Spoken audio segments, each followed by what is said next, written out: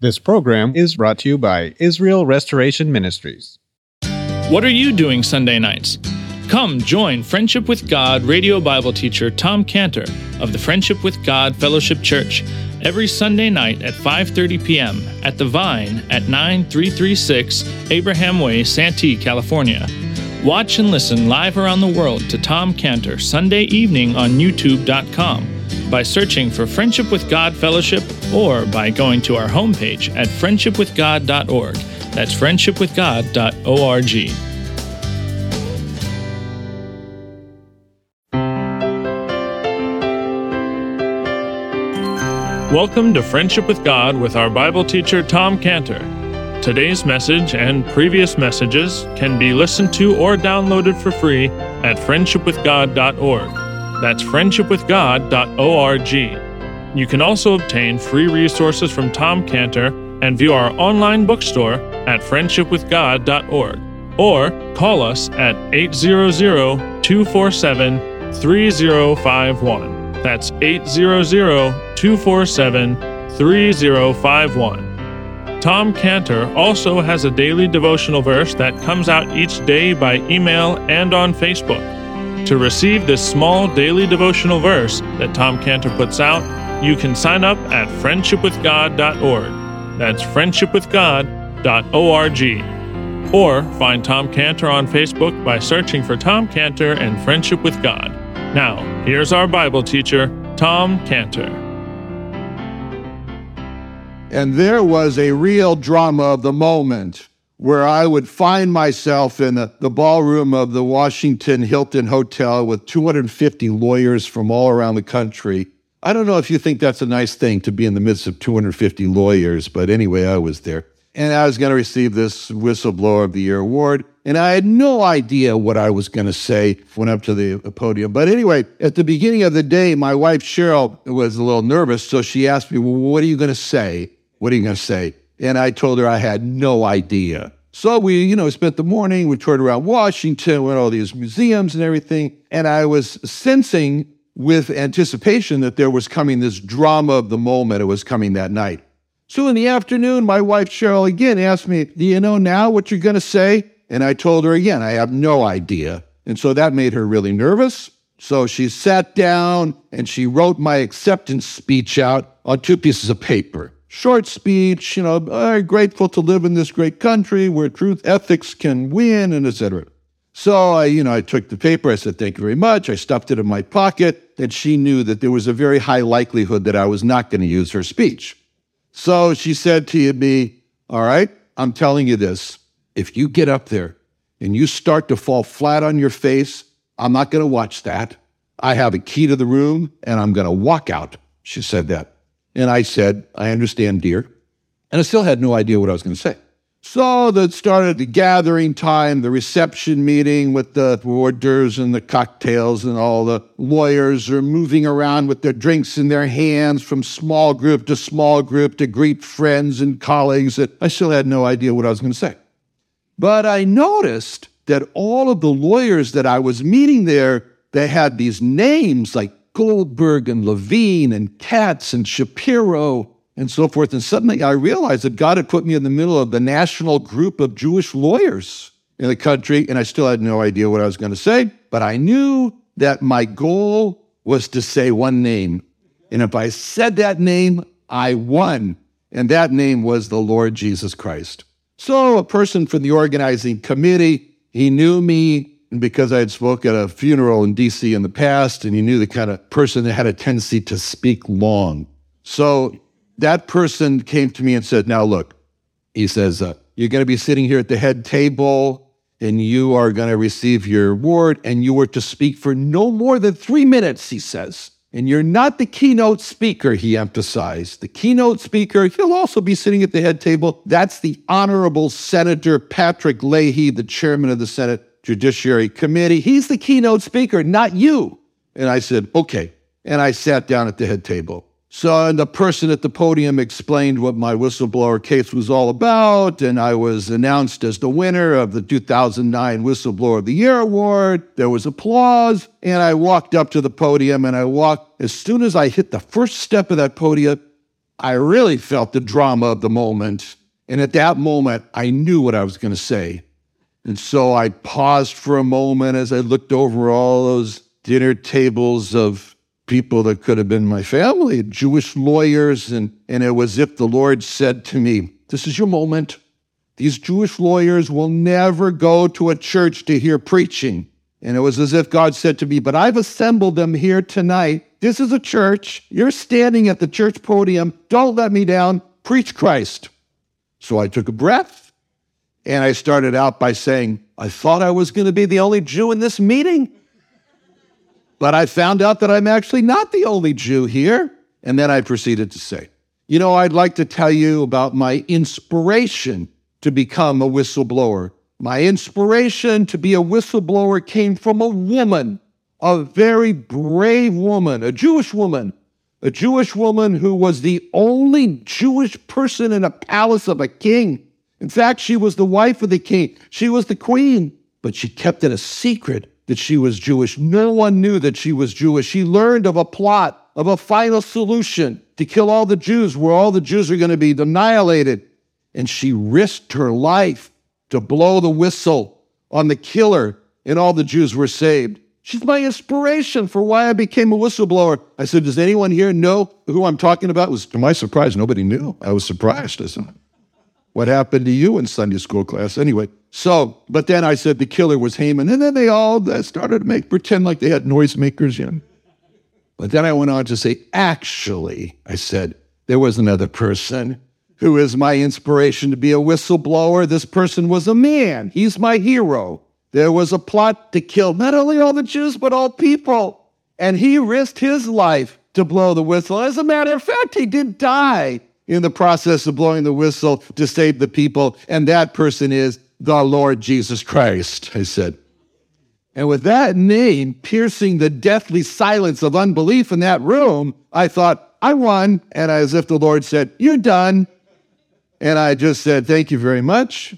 And I sat down and I looked at my watch and I'd spoken for 23 minutes. That was the drama of a moment. The drama of a moment. A drama of the unexpected. And this is what makes for us life with Christ so exciting. How he meets us in the drama of the moment, the present, the now. And here in verse 1, when Christ was asked who was the greatest, that was a drama of the moment. And in that moment, the Lord Jesus looked around and he finds the perfect prop to make his point in verse 2. And Jesus called a little child unto him and set him in the midst of them. That perfect prop that Jesus was going to use to make his point was a little child. That little child was just there at the right time, and that little child was perfect for the Lord to use at that drama of the moment. This happened to me last week when part of our things we were doing is we were way up in the mountains of Baja, 15 kilometers south of San Javier. We drove down there, and I started off the road to get to this Rancho Santo Domingo, and I looked at that and I said, is that a road? It was so rough with rocks and everything. Anyways, we got to this place, Rancho Santo Domingo, run by Senor Humberto, and the place has no electricity.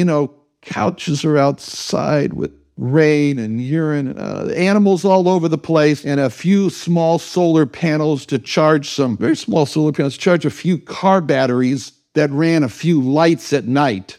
No telephone, no internet, no nothing. Anyway, but I was there, and my friend went off to go climb some mountains. I don't know what he was doing, to find some cave paintings. And I said, no, you go, tell me, but I'll stay back here. So anyway, I was talking to Jack. And Jack is 8 years old, and he's American. And Jack and his mom, Daniela came out and greeted us. She's American. She and Jack had bicycled for 3 years, 2,000 miles, zigzagging all their way from Los Angeles down through Baja, sleeping in a tent and with a dog going along and all their possessions on the bike. And anyways, Danielle is a nuclear proliferation scientist, and she has a goal over the next 10 years to zigzag her way down all the way to the tip of Chile by Antarctica with Dak and their dog camping in a tent, and more power to them. Anyway, Daniela has been teaching Jack. This is the only education Jack's gotten as they travel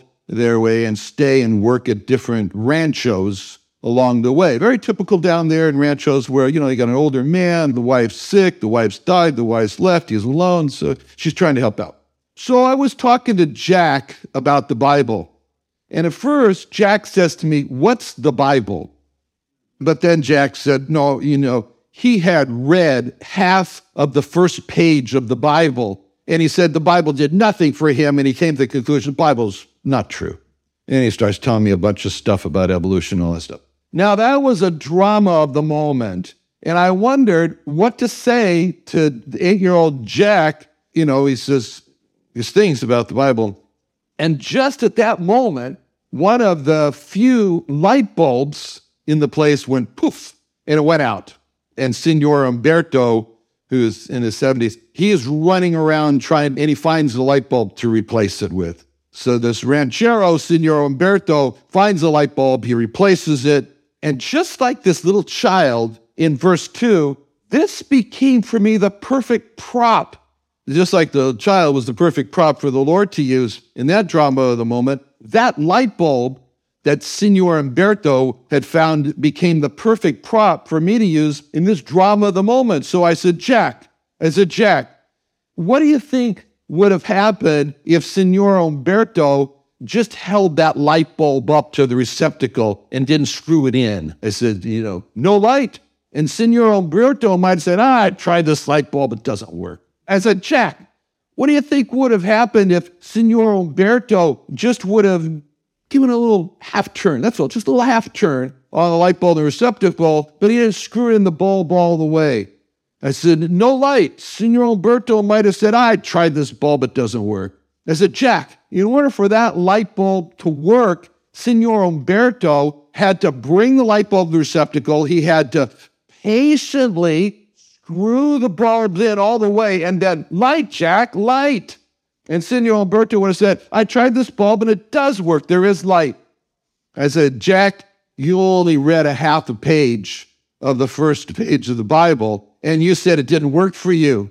I said, you saw no truth.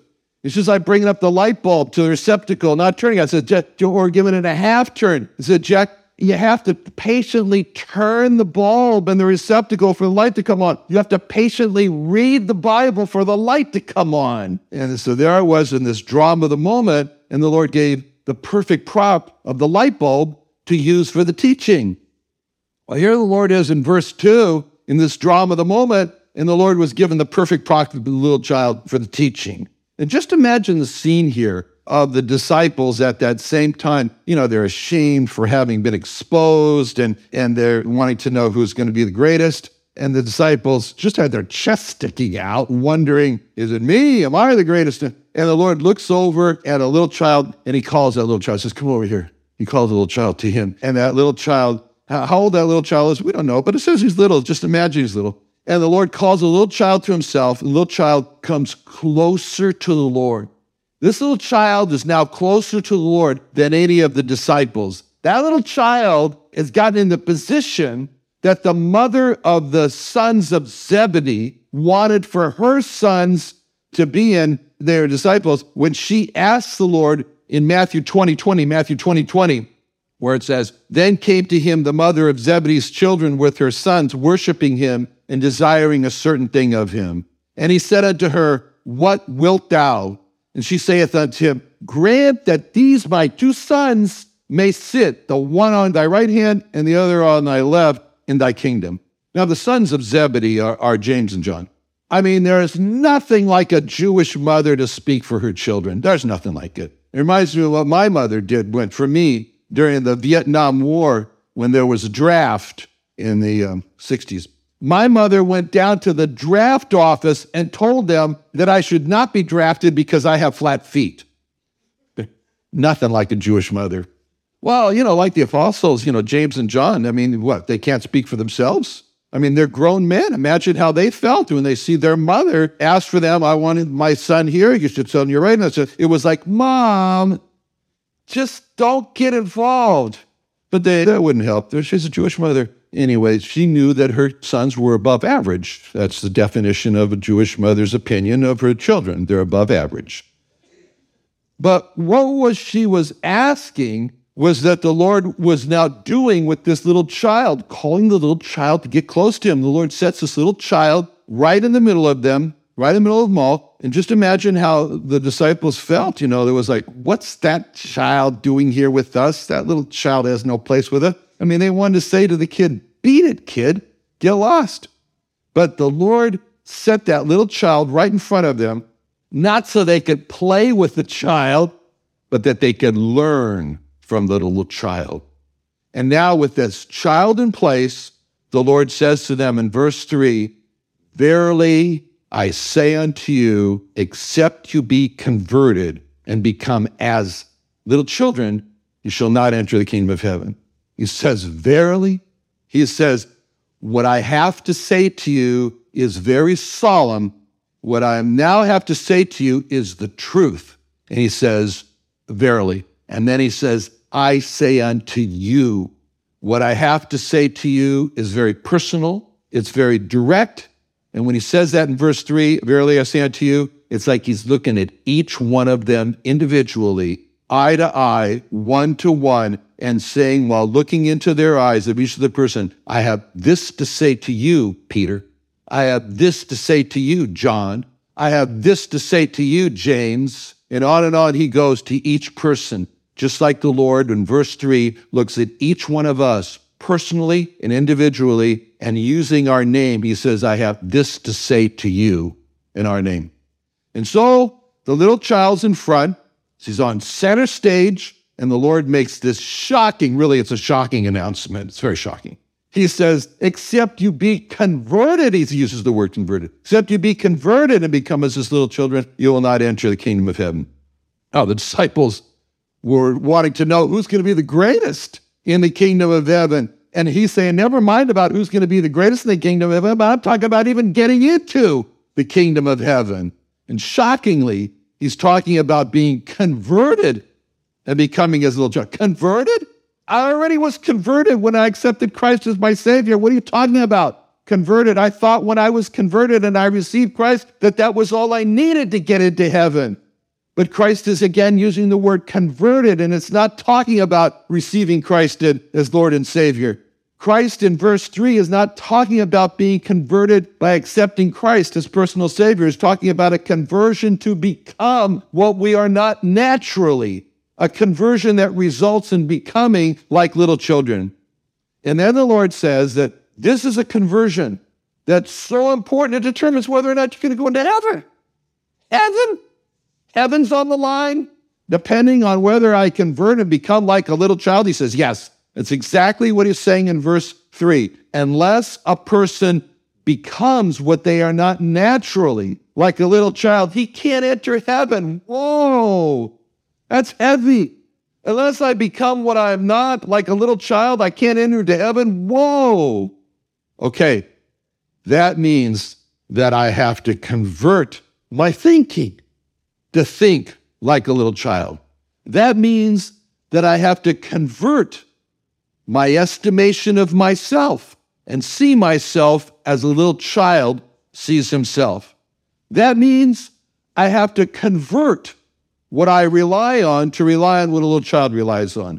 That means I have to convert my goals and my desires in life to have the same goals that a little child has.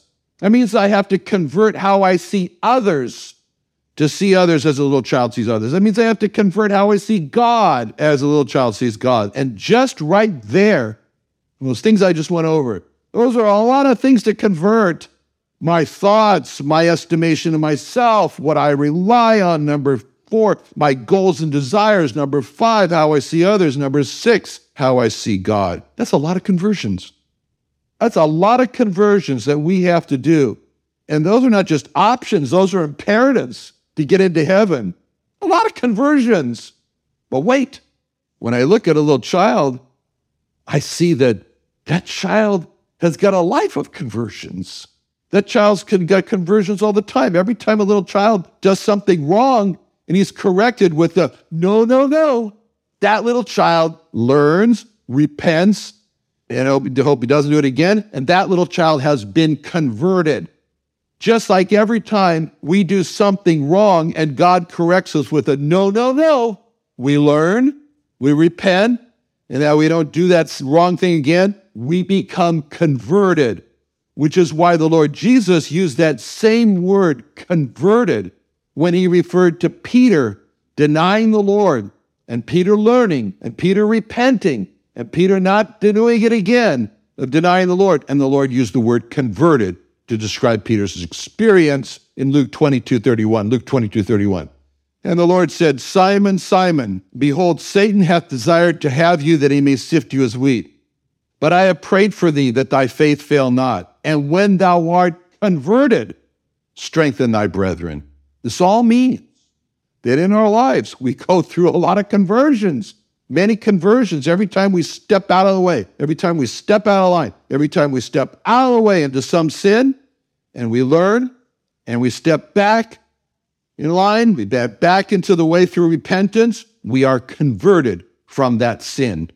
Now, the disciples are wondering, what has this little kid, this little child, got to do with our question of who's going to be the greatest? And the Lord uses one word to show the link between the little child and their question, and the word is therefore.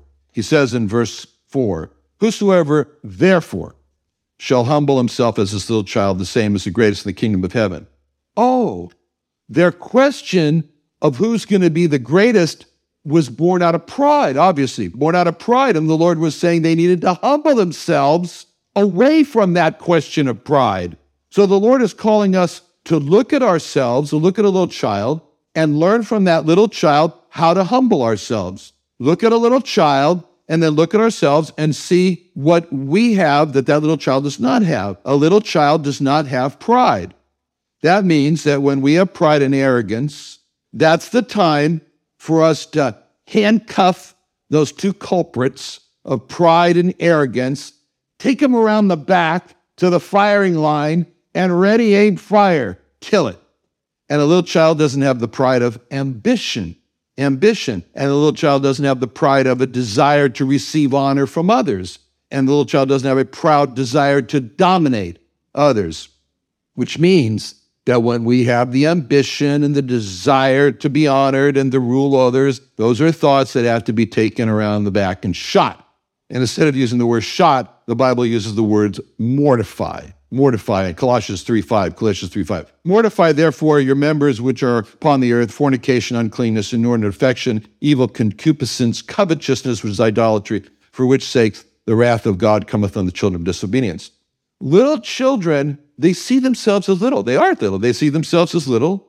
And little children, little tiny children, they want milk because milk is what they want, and they want that'll make them grow. And for us to become like little children means that we ourselves see ourselves as little, and we want to grow. We should never see ourselves as having arrived, at having stopped growing. A little child never looks at himself and says, oh, I'm all grown up now, and I don't need to grow up anymore. No, a little child always knows he's going to grow. And in the same way, we're called to be a little child. In 1 Peter 2:2, as newborn babes desire the sincere milk of the word that ye may grow thereby. So we drink in the Bible like a little child drinks his mother's milk to grow. A little child always, you know what a little child doing? A little child always sees others bigger than himself. Another wonderful day studying the Bible with our Bible teacher Tom Cantor here on Friendship with God.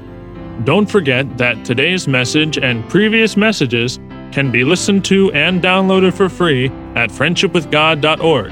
That's friendshipwithgod.org. You can also go online to find free resources from Tom Cantor and our online bookstore at friendshipwithgod.org. You can also find Tom Cantor on Facebook, and you can also go to friendshipwithgod.org to sign up for his daily devotional. Tom Cantor is also the founder of Israel Restoration Ministries. You can visit that website at israelrestoration.org. You can write to Tom Cantor at P.O. Box 711330, Santee, California 92071. That's P.O. Box 711-330, Santee, California, 92071. Or email Tom Cantor at tomcantor@friendshipwithgod.org. That's tomcantor@friendshipwithgod.org.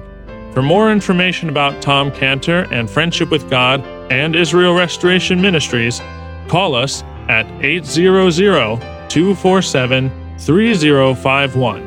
That's 800-247-3051. What are you doing Sunday nights?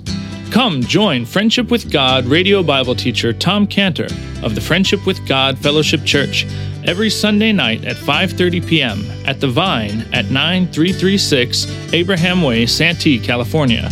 Watch and listen live around the world to Tom Cantor Sunday evening on YouTube.com by searching for Friendship with God Fellowship or by going to our homepage at friendshipwithgod.org. That's friendshipwithgod.org. This program is brought to you by Israel Restoration Ministries.